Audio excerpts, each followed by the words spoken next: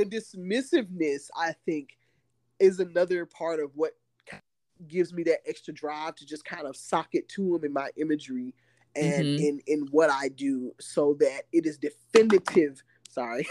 No. It is definitive that I made this, that a Black fat woman who looks like me, I'm not shucking, jiving, twerking, or anything. I'm painting this, and my stuff looks like Caravaggio did it. You know, like my stuff looks like a masterwork. And yes, I did that. So, and no, you don't have to question me.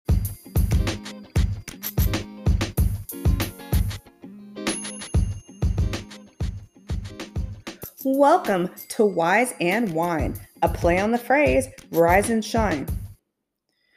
Now look here, folks. I've had 5 jobs in the last 2 years, and that shit just ain't normal. Or is it? No, it's not. So I'm turning to diverse people who inspire me both professionally and personally, with careers that didn't exactly start at point A and end at point B. We'll explore how their families, their cultures, and their communities impacted their career decisions, as well as the exact moment they decided to pursue their passions, even if that passion wasn't a direct path to a pension or 401k. Hopefully, I'll come away knowing how they became the badass, the confident, the strategic people that I admire. And if I don't come out of this project a little wiser, well, at least I'll enjoy the boozy wine ride.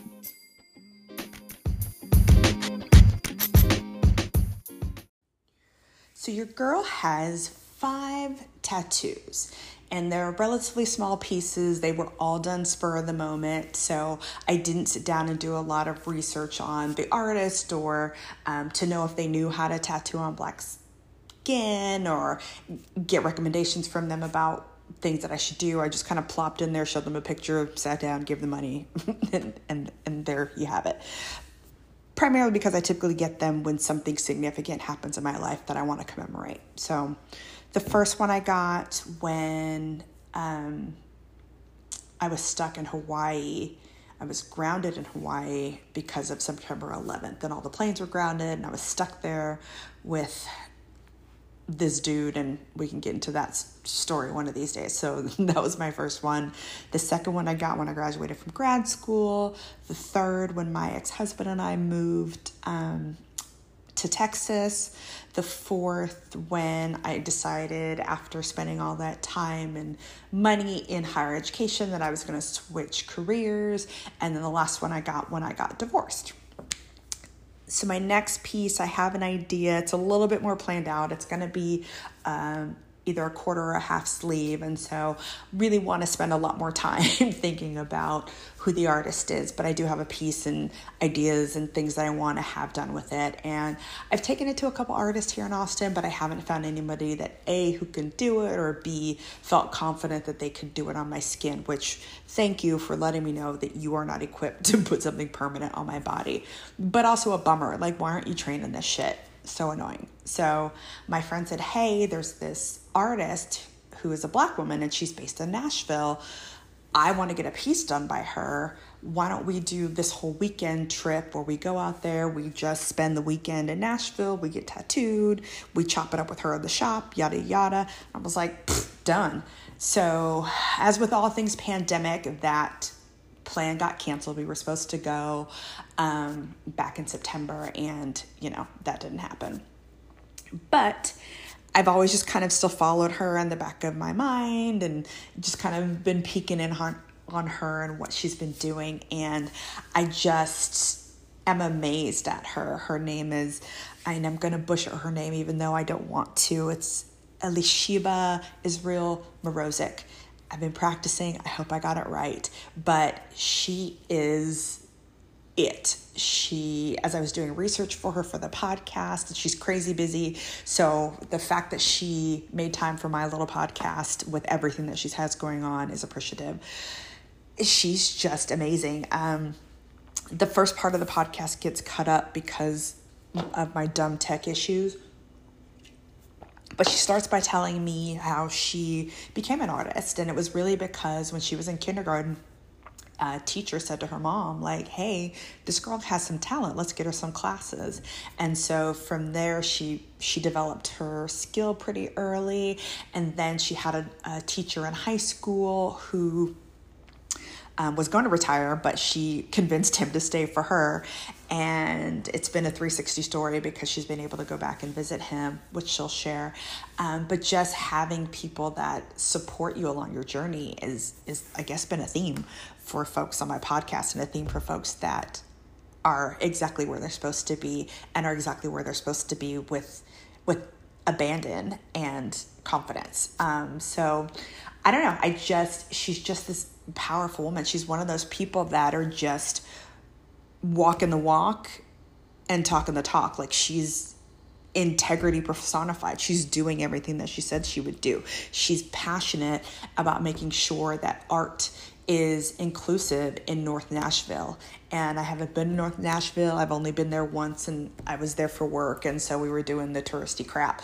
But she's passionate about preserving the area of North Nashville that's beginning to get gentrified. And so she wants to not only maintain a space for artists and artists of color, but also for future artists, that they can have this access to public spaces and see murals that she and some other artists that she collaborates with creates. And so maintaining art so that another kid in the future could be walking down the street and see this and go, I want to create something like this too, or to even see themselves reflected in the art that they see around. It's just a really powerful, passionate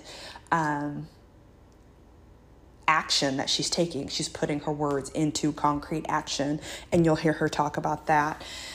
She also talks about the importance for making sure that artists are compensated for their work. I think if you've listened to any of my past podcasts with Chris McDuffie, who's a photographer, there is this element of creators not being paid their worth or not being paid equitably for what they do. And so she's really passionate about, does there need to be a labor union for artists? There's one for actors. Why isn't there one for artists? And not only for equitable pay, but also for insurance and, everything that everybody else who's in the labor force gets. So I super love talking to her. She talks with conviction. She doesn't drink. So she was drinking a organic mango apple juicy cocktail, and of course my alcoholic brain went, ooh, that sounds amazing with some vodka. If you throw some vodka in there, I'd be all over that. So you miss all that because of my stupid tech, but you will enjoy her. You'll be passionate about her. You'll leave this interview with her wanting to kick down some doors. And I don't mean figuratively kick down doors. I mean literally. You're just going to want to be like, yeah. So without further ado, I present to you Elisheba Israel Morozik.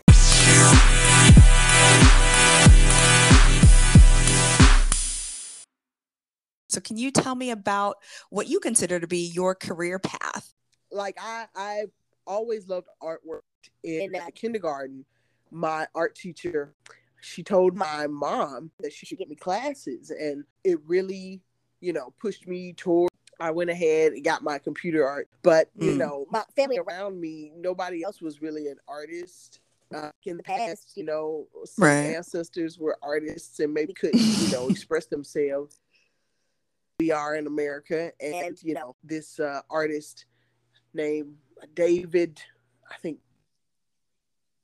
or Duke, and he was a potter, and he was enslaved, and he was able to make a few, different kinds of pottery and in them. And I was just thinking about how many crafters and masters of every kind of thing were never able to even find. So I am glad to have that opportunity to be able to create and connect like that. And my family have always been, supportive of it, as much as people will be until they see that, being an artist is actually a job. Yes. And it's a job that's not always, paid well. And so I think that's the thing that our parents want for us is like, oh, you can do this thing that you love, but you have to eat too. Yes. And that's a big part of why I am also such a big advocate for paid fairly. We dismiss artists as these people that just want to do it because they love it. But I mean, we do it because we love it, but it takes a lot of time and a lot of learning and skill that you spend money, on to learn things and to buy materials and supplies. And your time is worth money, just like anybody else's. So this whole kind of mess that people believe, this stereotype that artists should just do it because they love it, is ridiculous.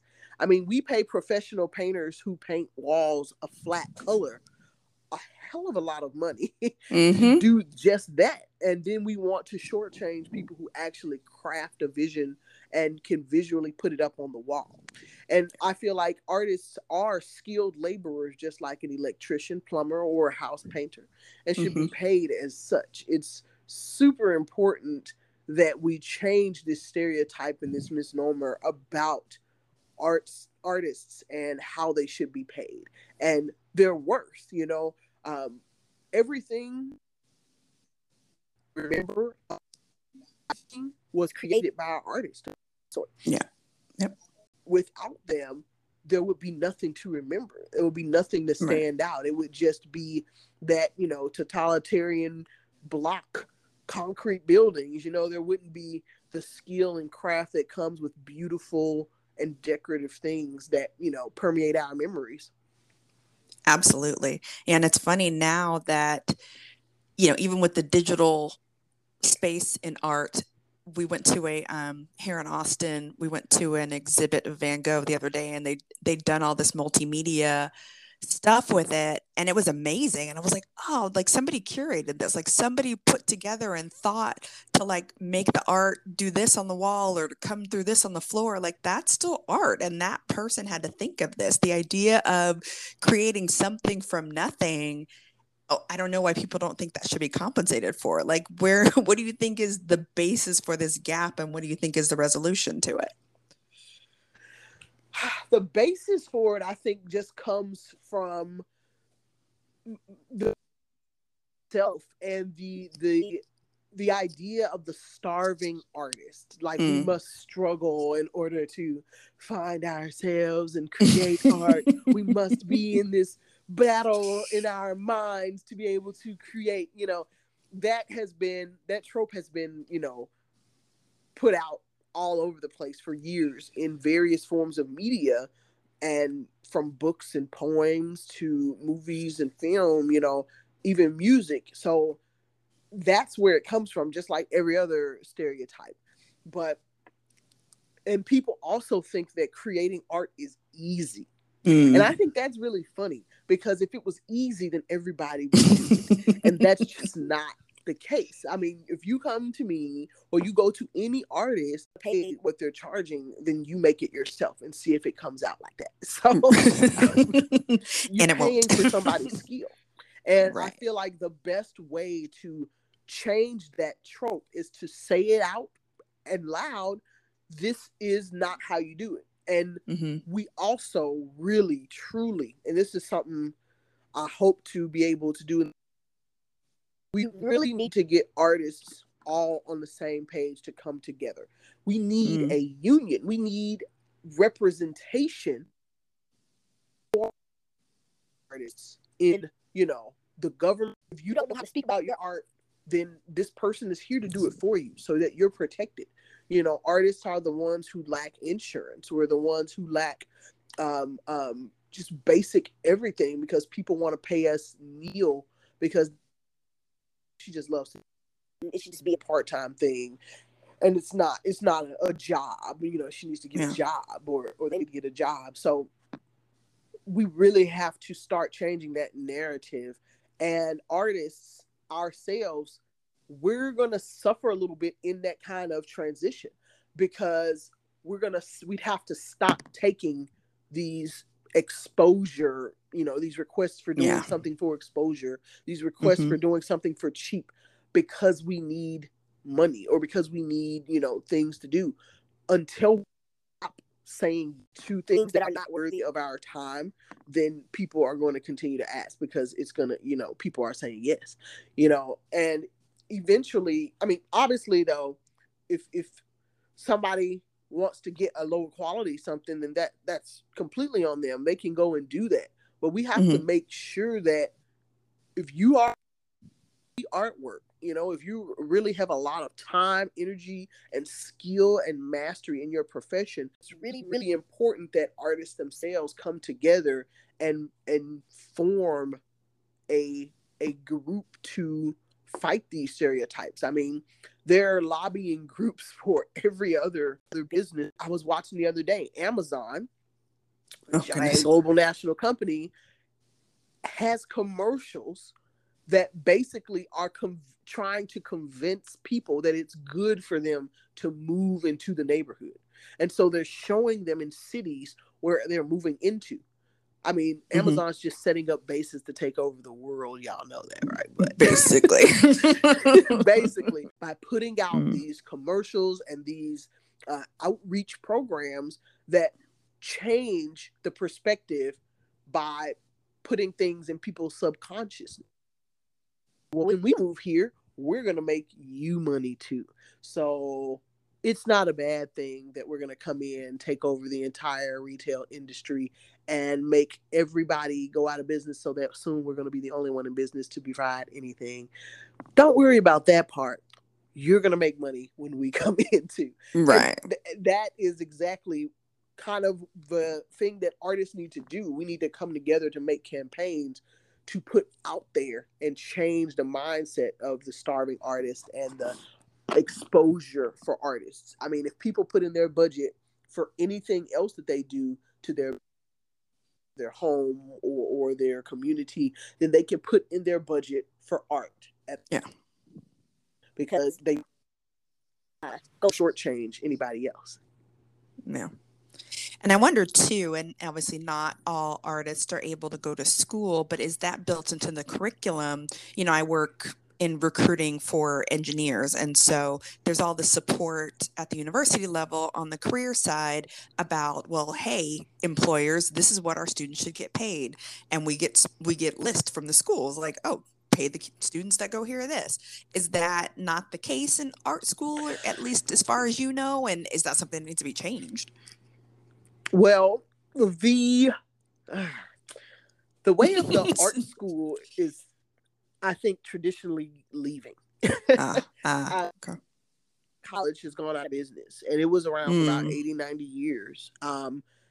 And one of the big colleges here in Nashville, Watkins, they were bought into their system and closed. So the way of the traditional art college is kind of out of the door. And also, I advocate for prices at art schools. Like I don't remember that at all in my time there. They would help you some with art placement, but art college really wasn't the place that it. To be honest, I mean, like all of these colleges are, for-profit capitalist businesses, which means that your best interests aren't necessarily theirs. But art college is different from these other ones. Like engineers, you have, a flat kind of rate to start at. But art is so varying and so different. It's very kind of difficult unless you have, all pottery people at this kind of skill level. And what does that skill level look like? Which is, I think, really difficult, why we need this whole kind of group consensus to come together to make these points of reference to work from for everybody. But yeah, I don't think they advocated as well as they should have for artists to be paid correctly. And it's also, I was reading an article the other day about how so many MFAs go to school and only a few ever break out of actually, making a real living off of their artwork. So many just go into the hole of debt of a lot of money with the MFAs. And, there's nothing for them out here. And so it's just, art has a long way to go. And another part that I think is the problem is that the consensus of what art is and what constitutes quality, because it's so, so subjective. And I think until we separate art as a business and art as a thing that, you know, everybody can do, because art can be done by anybody. Anyone and make art. The problem that we get into is some people probably shouldn't sell their artwork. It shouldn't be a business for them. And this is kind of a controversial topic, because you don't want to tell somebody their artwork is not good, because I don't think that that is the thing. I think that it is about selling your artwork as a business. And when you're getting into that professional aspect of it, there has to be some sort of standard in order to be able to, you know, make it fair for artists of every level. So if you have artwork in a particular, you know, area is not a certain quality, you know, how do you tell them that without them saying, well, this person's stuff looks like this and they're making this much money? Because so many people's things are subjective, and a lot of people don't understand how the fine art world and then the art business world, you know, all myself learning how a lot of these things operate. So I don't exactly know the full resolution, but it's going to involve people kind of letting go of egos. It's going to involve the word standardized, but some sort of method of measuring quality or worth, because it's just so. Everybody can make art, absolutely, but should everybody sell art? Is the big question. No. And really funky in that way. So quick to say that you're just trying to leave people out if you say that maybe you should just do art for yourself or your family or your friends or as gifts and not try to make it your business. But then if you say that, you know, people get very upset that you have the audacity to do that, which, you know, I don't know, like, if there are multiple, you know, let's find some other thing. There are plenty of people out here who sell t-shirts. How about that? T-shirts. There we go. So there are some really, really high-end t-shirts that cost a whole lot of money. And then there are really, really cheap t-shirts that don't cost any money. But or very, you know, very, very, and the quality of them is less. So I don't know. Maybe I didn't say that right, but either way. No.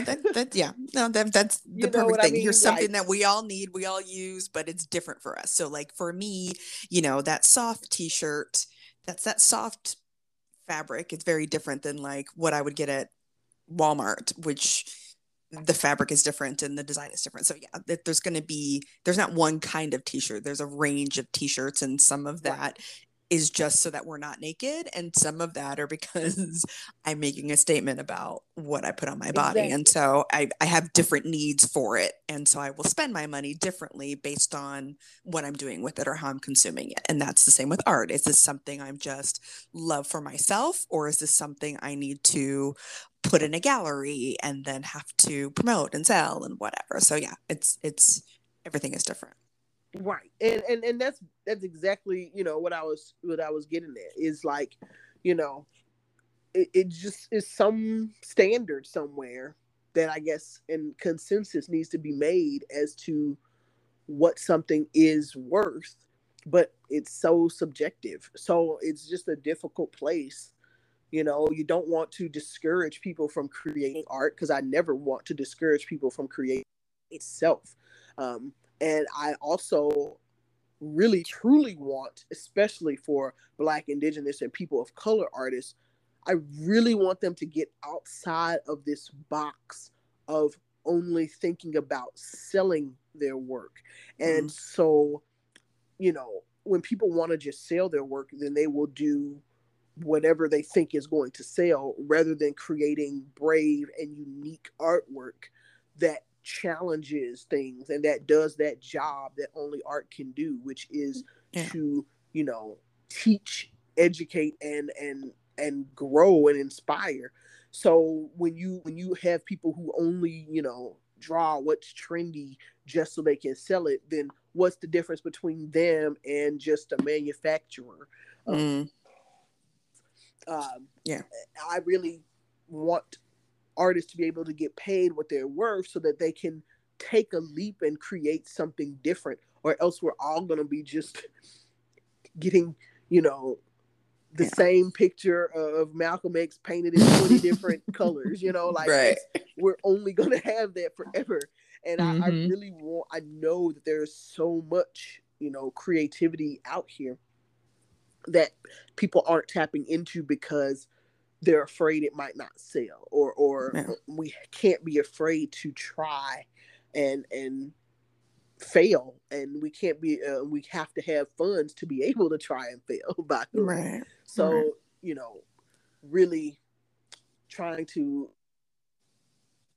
change how people see artists and how they see them in their economic decisions, something that has to be addressed, and now.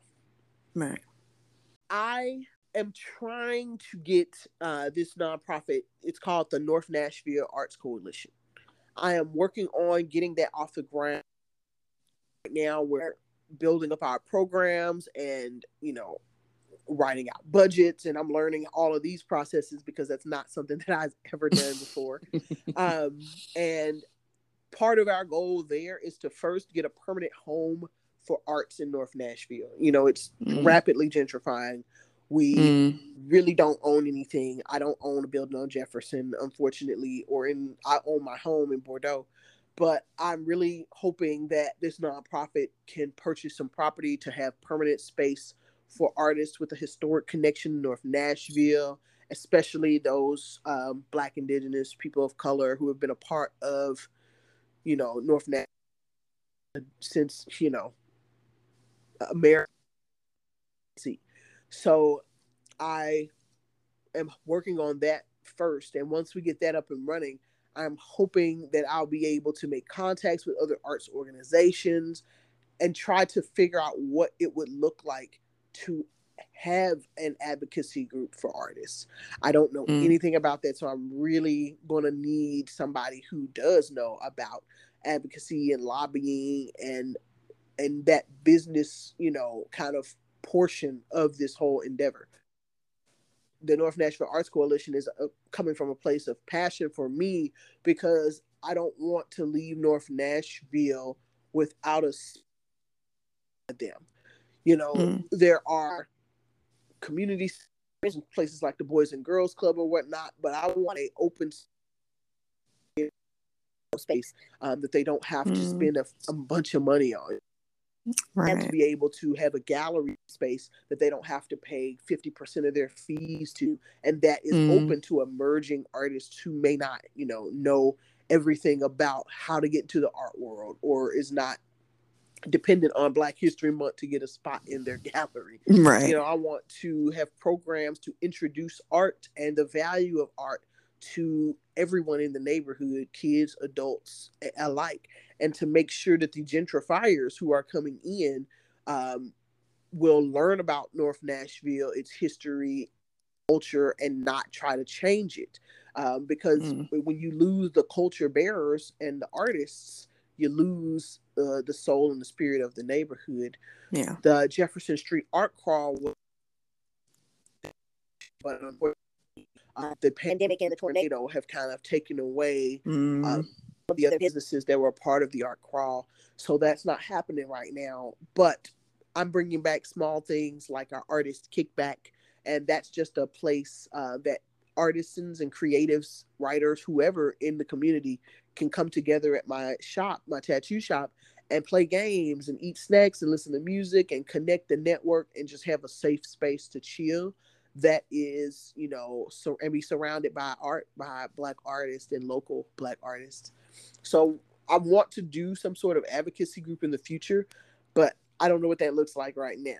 But it's gonna happen. It's gonna happen. It's gonna happen. So is that why I love seeing the murals that you post on Instagram. So is part of that, beyond just loving murals, is part of it making sure that there's art still in North Nashville and that people don't forget, and maybe a little kid that is like you in kindergarten and sees these art pieces publicly, that they can get inspired by that as well? Yes, absolutely. I mean, Okay. murals and public art are where I am wanting to take a part of my artistic practice to on a more regular schedule. I really want to do more murals, more interactive public artwork that's really heavily Black undertoned, like I wanted people to know that this was created by someone Black, that this is for Black people. It's for everybody, but it's really for Black people, I really want Black girls and boys to see it and, yes, be inspired and like, oh man, somebody like that representation is there. I could actually be an artist. Like, that's something I can do. It's not just, Michelangelo's and Picasso's. It's Dante and Shaniqua. They out here and they doing these paintings, and they look awesome, and they look like me, and they're high quality.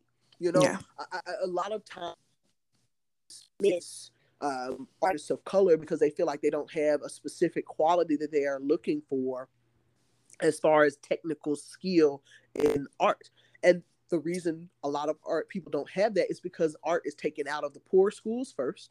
And we don't encourage them to continue creating beyond children. So that's another thing that the Arts Coalition is going to do, is to bring art and education and workshops, preferably for free, to those people in North Nashville and who need it, to be able to actually keep taking classes as long as they want and learn more and bring their art and show it. But when I started doing artwork and stuff, all the people I learned about were white old masters. I didn't learn about Black artists at all until I got to high school, and I had Black art teachers. I had two. My favorite guy ever, Mr. Wilson, is a Black art teacher in Memphis City Schools, and he was a phenomenal artist. And I just luckily, came in, and he was about to retire, and I got him to stay one more year for me to my senior year. You're like, please don't go anywhere. I love you. I know. He was awesome. He is awesome. I actually went to see him right before the pandemic hit in Memphis to give him some of my stuff from the Frisk Museum. Oh, wow. And it just felt really good, being able to go back to somebody who inspired me and who, had to be a Black man, creating artwork during Jim Crow, during, that tumultuous times of segregation, and then afterwards, being able to break into an art world that was completely against you. And he ended up being an art teacher, which, he was meant to be there to help me. And I want to make sure I give back to other kids who, like me, maybe, wouldn't have known without somebody to be like, hey, this is something you should be working on. This is something that you could be great in. So, yeah. And it makes a difference. I was recently, we went to Columbia in February, and we were just walking around. I don't know if you're familiar with Getsemani, but it's kind of their art area. So we're just kind of walking around, looking at murals and stuff. And I don't know why I was surprised, but just to see this art of women that looked like me, like Black women who were curvy and their parts weren't flat and they had full lips and afros. And I was like, I wasn't expecting it. And I just got so overwhelmed and I started crying. My boyfriend's like, are you okay? I was like, I just wasn't expecting it at all. Yeah. And to see that too in your art. And I think you even said that you get inspiration from your art just from yourself. Like, you want to see people that look like you in art, and it really really makes the hugest difference in the world in terms of inspiration and knowing that somebody sees somebody that looks like me and decided to paint them and put them on a wall and elevate them and make them huge. It was amazing. Yes, I mean, representation, man. It just matters so much, like a ridiculous amount more than I think they've even studied. But I mean, as far as like the pieces that I'm doing, especially now, like for a long time, I definitely, I always have done Black women, always. But I also, didn't make them look exactly like me. They were that perfect kind of model look that people want. And I started getting out of that and making them much more realistic because, after you wake up to, the whole capitalism thing and that it's just them trying to sell you what will make them money and not what is necessarily true. And you can start loving yourself and loving, this look that you are. And also, like right now, I'm working on a series with my husband, and it's called Love Letters. And all the images are bigger, voluptuous Black women with bodies that are bodies. And they're their bodies. And the whole point is my husband is writing these love letters to these women and things that we should know. We are loved just as much as anyone else who is so-called, perfect or so-called held at this standard. So having that representation there and seeing that, is everything, because there's always times, in someone's life when they think that they are not enough or they think that they are not fitting this thing, and so they beat themselves up for it, and they don't see their full potential, or they don't take a step to do something great because they think that they're not the ones that's supposed to be there. I can't tell you how many times I've been told no. I mean, tattooing, I was told no from day one. Nobody wanted me here. Not a single person wanted me here. And they did everything they could to try to not have me be a tattooer. And it's just tattooing. It's not like I'm doing any kind of rocket science. I'm not doing anything that's gonna change the world. I want to do a tattoo. And they really, really fought me just to do tattoo. I've always felt so alienated in the industry because I do not fit the description. And everywhere I went when it was tattoo time, I got stares. They still stare at me. And then they disrespect too is just so funny because they'll see some of my work and they'll like, do that? And I'm like incredulously and some shit. Like I couldn't just do it. Like the dismissiveness, I think, is another part of what gives me that extra drive to just kind of sock it to them in my imagery and in what I do, so that it is definitive. Sorry. No. It is definitive that I made this, that a Black fat woman who looks like me, I'm not shucking, jiving, twerking, or anything. I'm painting this, and my stuff looks like Caravaggio did it. Like my stuff looks like a masterwork. And yes, I did that. So, and no, you don't have to question me. But it's just things like that.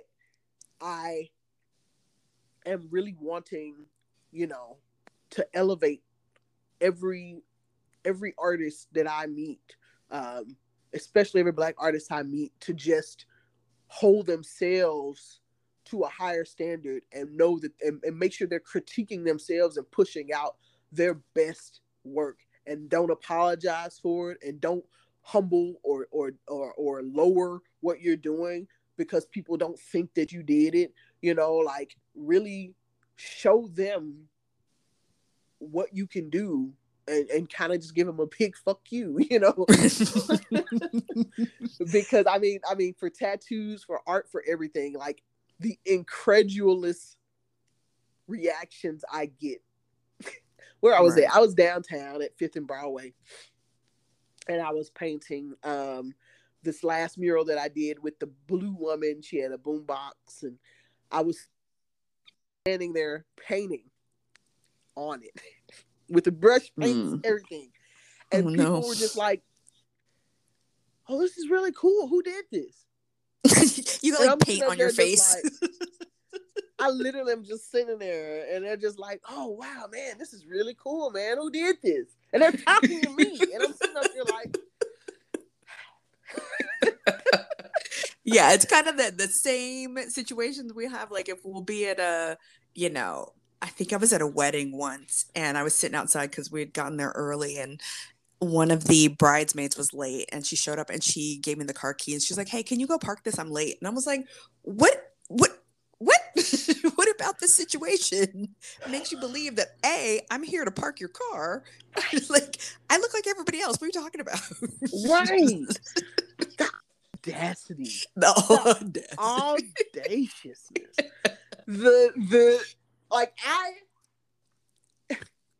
Yeah. And very, like, I'll be at a store sometimes, and if somebody looks like they're working at the store, I'll say, "Hey, I'm sorry, excuse me, do you work here first?" Exactly. Just to see before I just assume. And it's, I mean, it's so funny. I've even had people walk away once they found out I did something. Like, where was I at? It was happened in Buffalo, New York. I was in Buffalo, and I was painting a mural at an event, and I had a booth set up with just some cards and stuff talking about my tattoos and a book full of my work. And my friend, who's my booth babe, I call her, she's a little white girl, and she's covered in my tattoos. And awesome. She would run booths for me and talk to people when I was at the booth. And this lady came up, one lady came up, and she was like, "Oh, this artwork's really awesome. I really love it." And she talked about how she wanted this tattoo. And so my booth babe, her name's Stevie, she was like, "Oh yeah, she's such a great artist. She's down in Nashville, but if you want to make an appointment, she can maybe do something before we leave Buffalo." And so she was like, "Oh, I love your art." And she was like, No, I'm not the artist. The artist is up on stage painting a mural. And so she was on Ink Master, and she does all the work in this book, and she did all these tattoos on me. Oh, I think I have a picture of her here. And she closed the book with my picture on the front. And as soon as the lady saw me, she was in mid-sentence, she stopped and walked away. And I have no words other than I'm curious. I think it's one of those things where I'm glad you weren't there, but B, to have Stevie see it happening so that when, you have these, and she's your friend, so she probably knows, but to have somebody see it and be like, "Yes, this is what I'm talking about." I can't even imagine what happened in her head that day when it happened. Oh, she was like, she had seen, because we had done conventions before, and she had not seen nobody do that hardcore, but she had definitely seen, and I had done an experiment with her at a convention one time where I sat down at my booth, same booth, everything set up the same. I sat down at the booth and was kind of sketching on something, and people would not stop and look at any of my stuff. They wouldn't stop.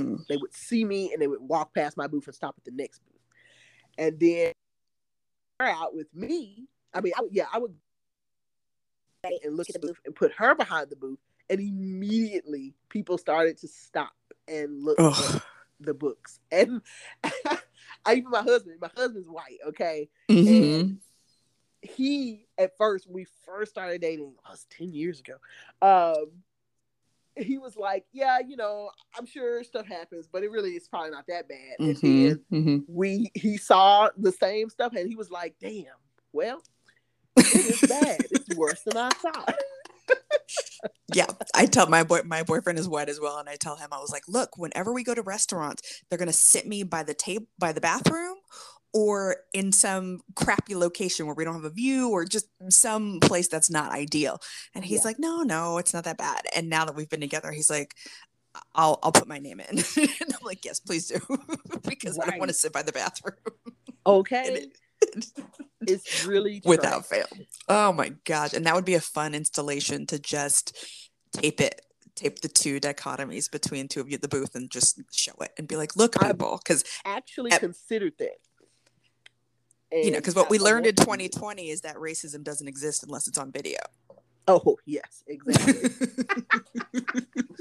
I mean, the thing about 2022, we did a lot of, activism and marching and really trying to do something during the pandemic. And I was really happy that people really stood up to try to do something. But the only thing that I see that has actually changed is that now these companies sell to us directly. Yeah. They were selling to us indirectly. Mm-hmm. Now they sell to us directly by putting people in the commercials and making these things happen. Nothing else has changed.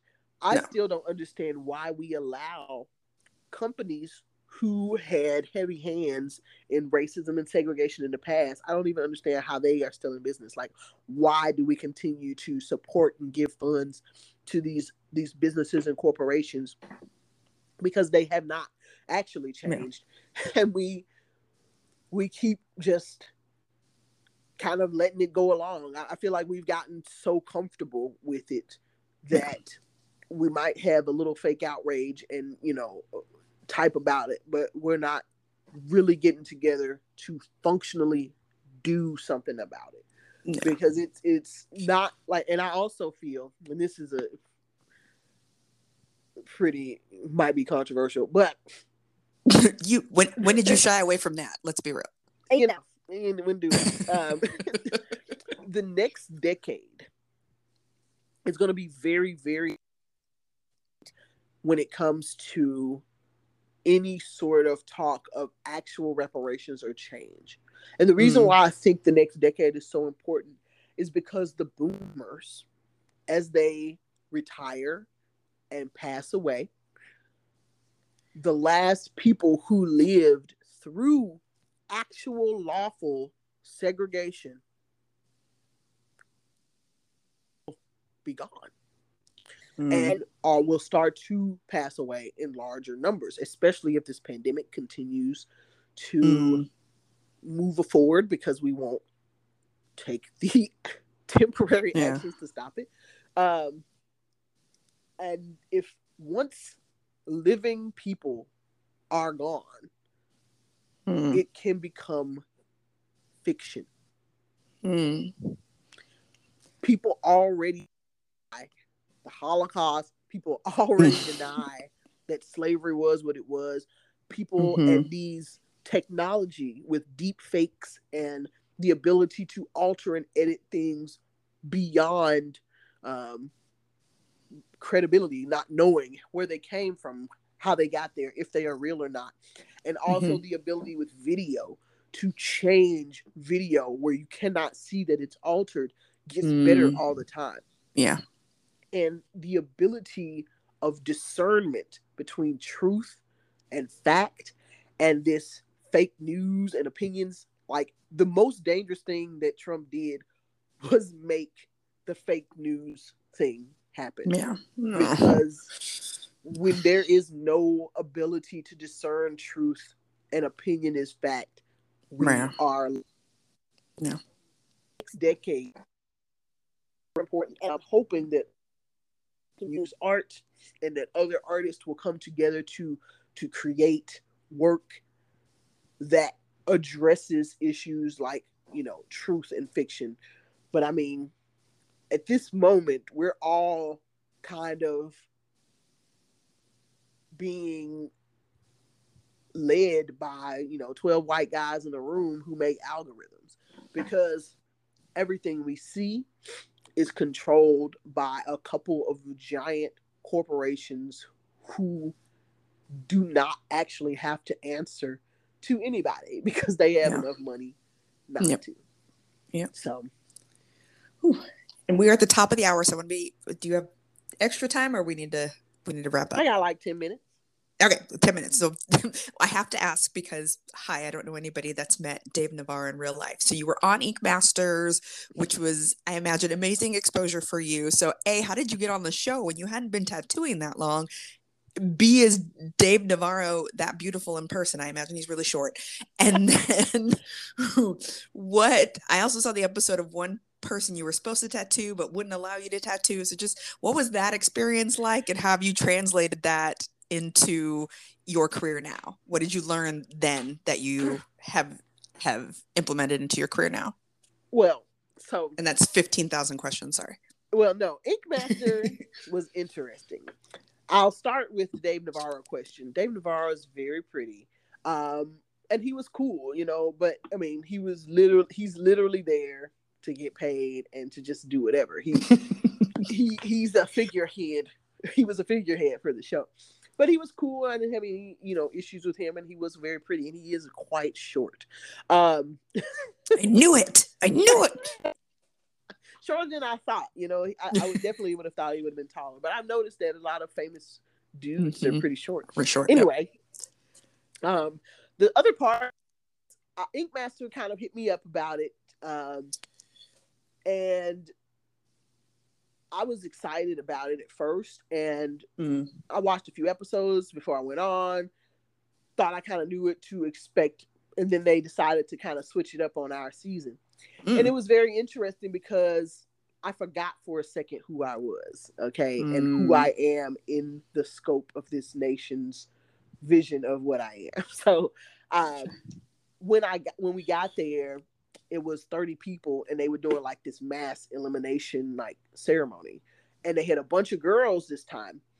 And when I walked in, after I saw everybody and saw what we're gonna do, I was like, oh, okay, this person's gonna win. And I picked her out immediately. I knew exactly who was gonna win, because the TV show, it's for TV. It's not for actual tattooing. Like, good tattoos and being a great artist are secondary to what you look like and what sex appeal or what appeal you're going to have to their viewership audience. Their viewership audience don't like me. Gotcha. They have no interest in me. But the artist who won, she's really good. I still think, though, that Kelly Doty should have won, because Kelly is a stupidly phenomenal tattooer. Her use of color and imagery is amazing, but she also doesn't fit the, inked model cover look that they want. But she was, the top three girls were good to get the second TV show that they had. I think it was like Inked Angels or something. So they were able to benefit off of that. But, it was not real life. It was TV, and TV is for views. It's not for anything. The biggest issue that I had was when it was my turn to come up there for the final elimination for that day. It was this guy, and he comes in. First of all, he had a beret on. Okay, had a beret. I'm gonna have to from now on be like, I don't want nothing to do with you. Okay. So he was covered in trash punk tattoos. They were just black, crappy, hack jobs. Yeah. And then he comes over and he pretends like he likes my work, but then he doesn't have an idea. But anything I give him, he doesn't want it. He doesn't like it at all. He doesn't want anything to do with it. And it's like 2.5 hours of my time. Oh, jeez. I didn't realize it was that long. And I'm fighting with him at this time. I'm like, dude, I'm going to get eliminated. Will you please just let me do something? And he was like, yeah. So I kind of feel like he was a plant. But, it's TV, so they could absolutely throw that in there.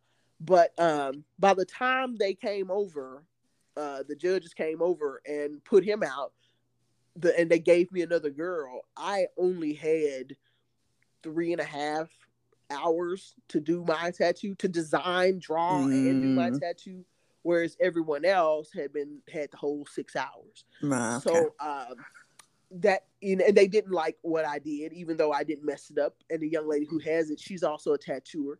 who's She also liked a it. tattooer And by she now. liked it. Yeah, she liked it, and I appreciate her coming in and let me knock it out. It definitely wasn't necessarily my best piece, but at that point, I was just trying to get a piece done as good as possible. But it was definitely TV, and I definitely wouldn't recommend that experience for someone who is thinking that it's like their studio or their shop where they have the ability to be comfortable and work. First of all, you can't have any music playing because they don't have the rights to it. Oh, so you gotta listen just to people breathe and the buzzing machine. Oh no, that sucks so bad because I love music. I play music all day. Oh no, I can't even. You're just sitting there listening to the zzz, and yes, it was terrible. sneezing. And anything you said was being recorded, so if you said anything, they'll pull it back up. And the way they chopped the episode up, it didn't even happen in that order and how it happened. So it's very interesting how this word reality TV is not reality. It's not scripted in the way where you have to read and remember a script, but it's definitely encouraged in the way of, oh yeah, I'm going to record this again and again until I get the reactions that I want. And what they didn't show either was how shittily they talked about my tattoo. Instead, it just made it look like I was just crying because I got put off, instead of how they talk shit about my work. So it was a very interesting deal.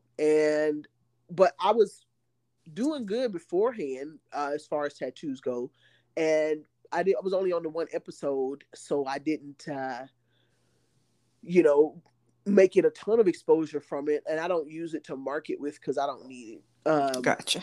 My work has always been unique and different, and when you are doing something different, people won't like you. So I'm not mad about that at all, and it's really all good. I don't fit that look. It wouldn't have been a money maker for them, and this is capitalism.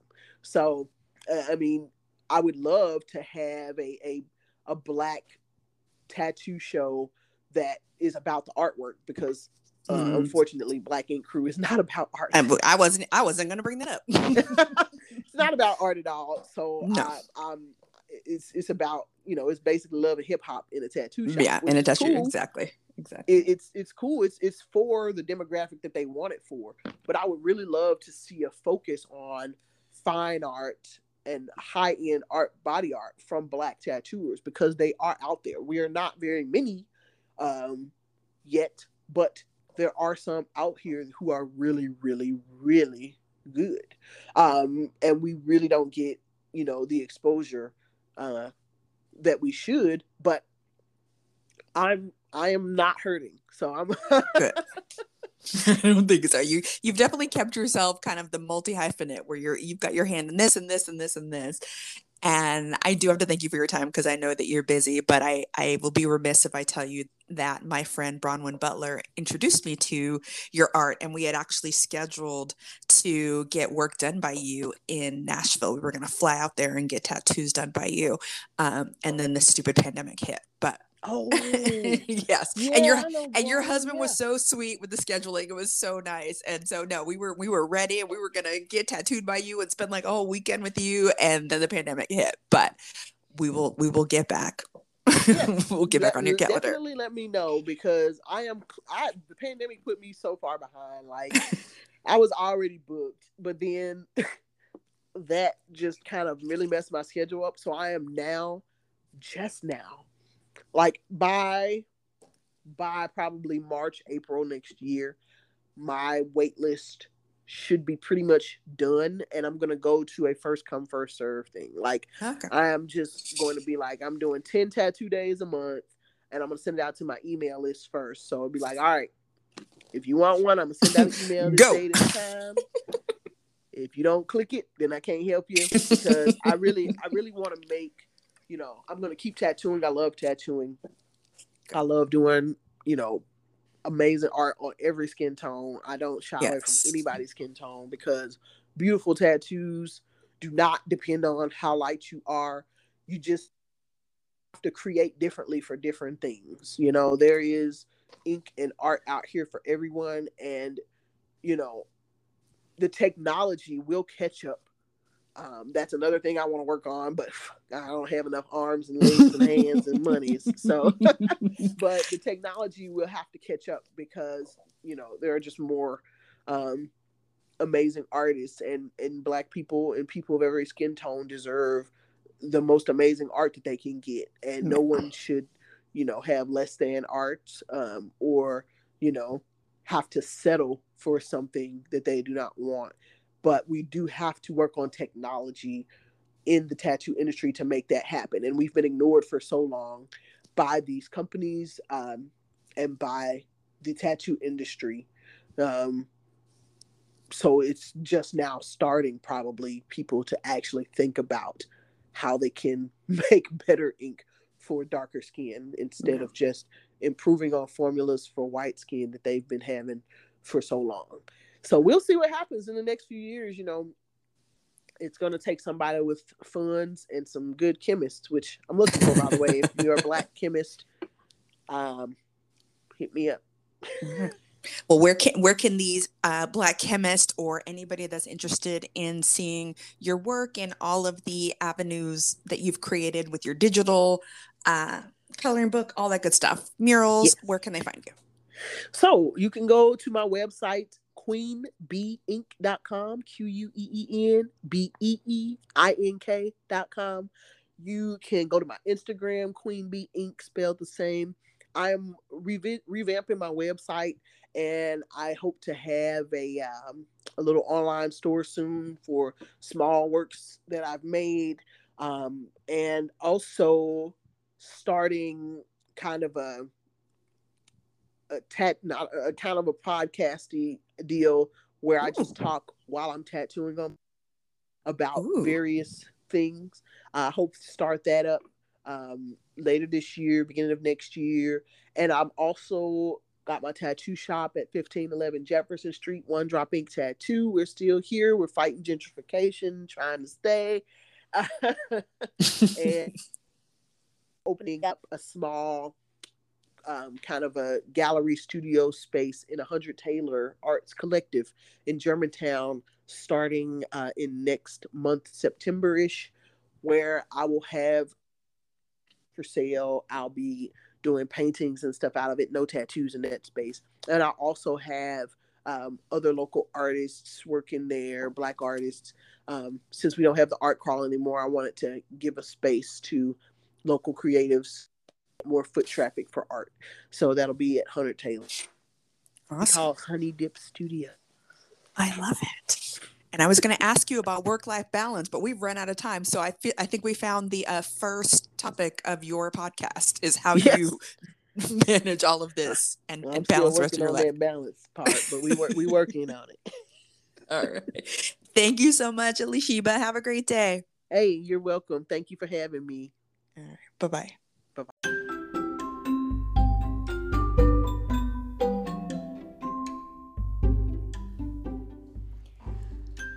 So about a month ago, I think, my friend Paula sent me a link to a contest called Fab Over 40. And she said, you should really enter this. And I was like, over 40, yes. Fab, not so much. But I trust Paula, so I decided to check it out. And so what the contest is the winner would get a 2-page spread in this magazine called New Beauty and a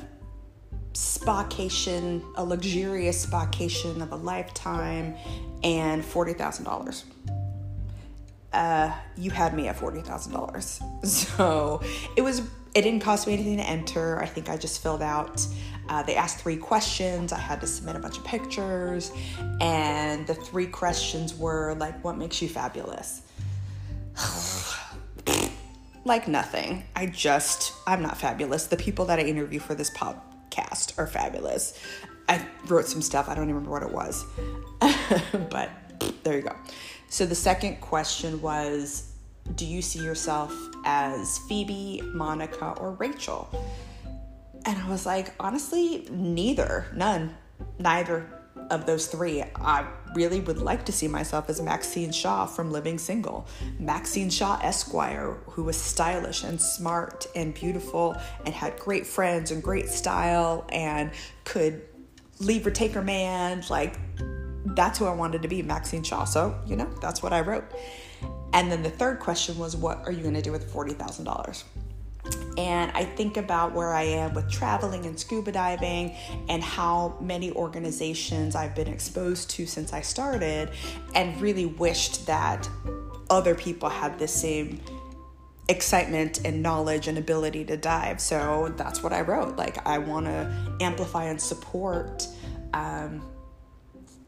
organizations like Black Girls Dive Foundations. So that's where I want to be. And submitted my information, didn't think anything of it. A couple of days later, a list came out of the women who are in my group. I don't know how many groups there are, so I imagine there's going to be more stages after stage 1, but in my group there were 65 women.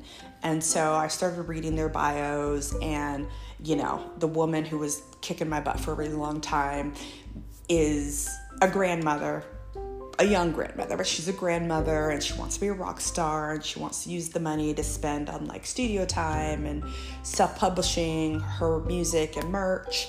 And another woman is like a life coach, and so she was going to use it to amplify her business. And another woman was like going to put the money away to pay for her kids' college. And I was like, ooh, I'm not entirely sure I understood the assignment, but I answered how I felt. I said what I said, so I stuck with my responses and let the votes go as they may. You guys, I am number 1 out of a group of 65 women. Say what? Like, I had no notion that I would be anywhere near the top of anybody's list, but there your girl is, right on top, number 1 in my group of 65. What? So I will give credit to Scuba Steve, because I was in second place behind Rockstar Grandma for a while, and so I asked him to post it on his Facebook. And so through his Facebook, thank you to his family and friends for voting for me. Thank you to my family and friends for voting for me. Thank you to you guys who found me through Wise and Wine Instagram page and voted for me. Like, I had no vision that I would get this far, and now I'm obsessed with it. I've already got everything planned out. Like, I was thinking about the magazine spread, and are they going to have somebody that knows how to do my black hair? Probably not. So I'm getting my hair braided today, so we don't have to worry about that. And then I was like, is that person going to know how to do my makeup? Will they have a makeup artist to do black makeup? If not, I've been going through some Jackie Aina tutorials on YouTube, so I know what the heck to ask for when I get to my photo shoot. And I'm going to reach out to the Black Girls Dive Foundation and get a shirt so I can wear it in my photo shoot. I already have this planned. I've already won in my head, and which is ridiculous because there's still another round. Like I said, I'm number 1 in my group. I assume there's going to be other rounds. So again, I appreciate all of you guys for voting for me. I got a little nervous because they had this 1-day 2-for-1 voting thing where I guess if you paid money, then your vote would count for 2 votes and all of this stuff. And it really bummed me out. I appreciate that the money's going towards charity, but it just felt icky, like buying votes. And so I told Scuba Steve, like, no, I'm going to go the Obama route on this. I'm going to grassroots campaign and market myself and not buy my votes. I'm just going to do it the old-fashioned way. And so it's been working, and I'm super excited, and I can't thank you guys enough for supporting me. I'll definitely keep you posted. I apologize if you get spammed with crap after this. Hopefully that's not what happens, but yeah, I'm really excited. I'm obsessed with this. I already have the next steps for this planned, and Scuba Steve said, well, what are you going to do with the money? So I have mapped out what I'm going to do in terms of what I'm going to give and what I'm going to invest. And of course, because he's my partner, I'm going to take him on our dream vacation. So I have plans, I have ideas. This stuff is already said and done. So I'll keep y'all posted. And in the meantime, thank you for voting for your friend. And let's keep it going. Bye.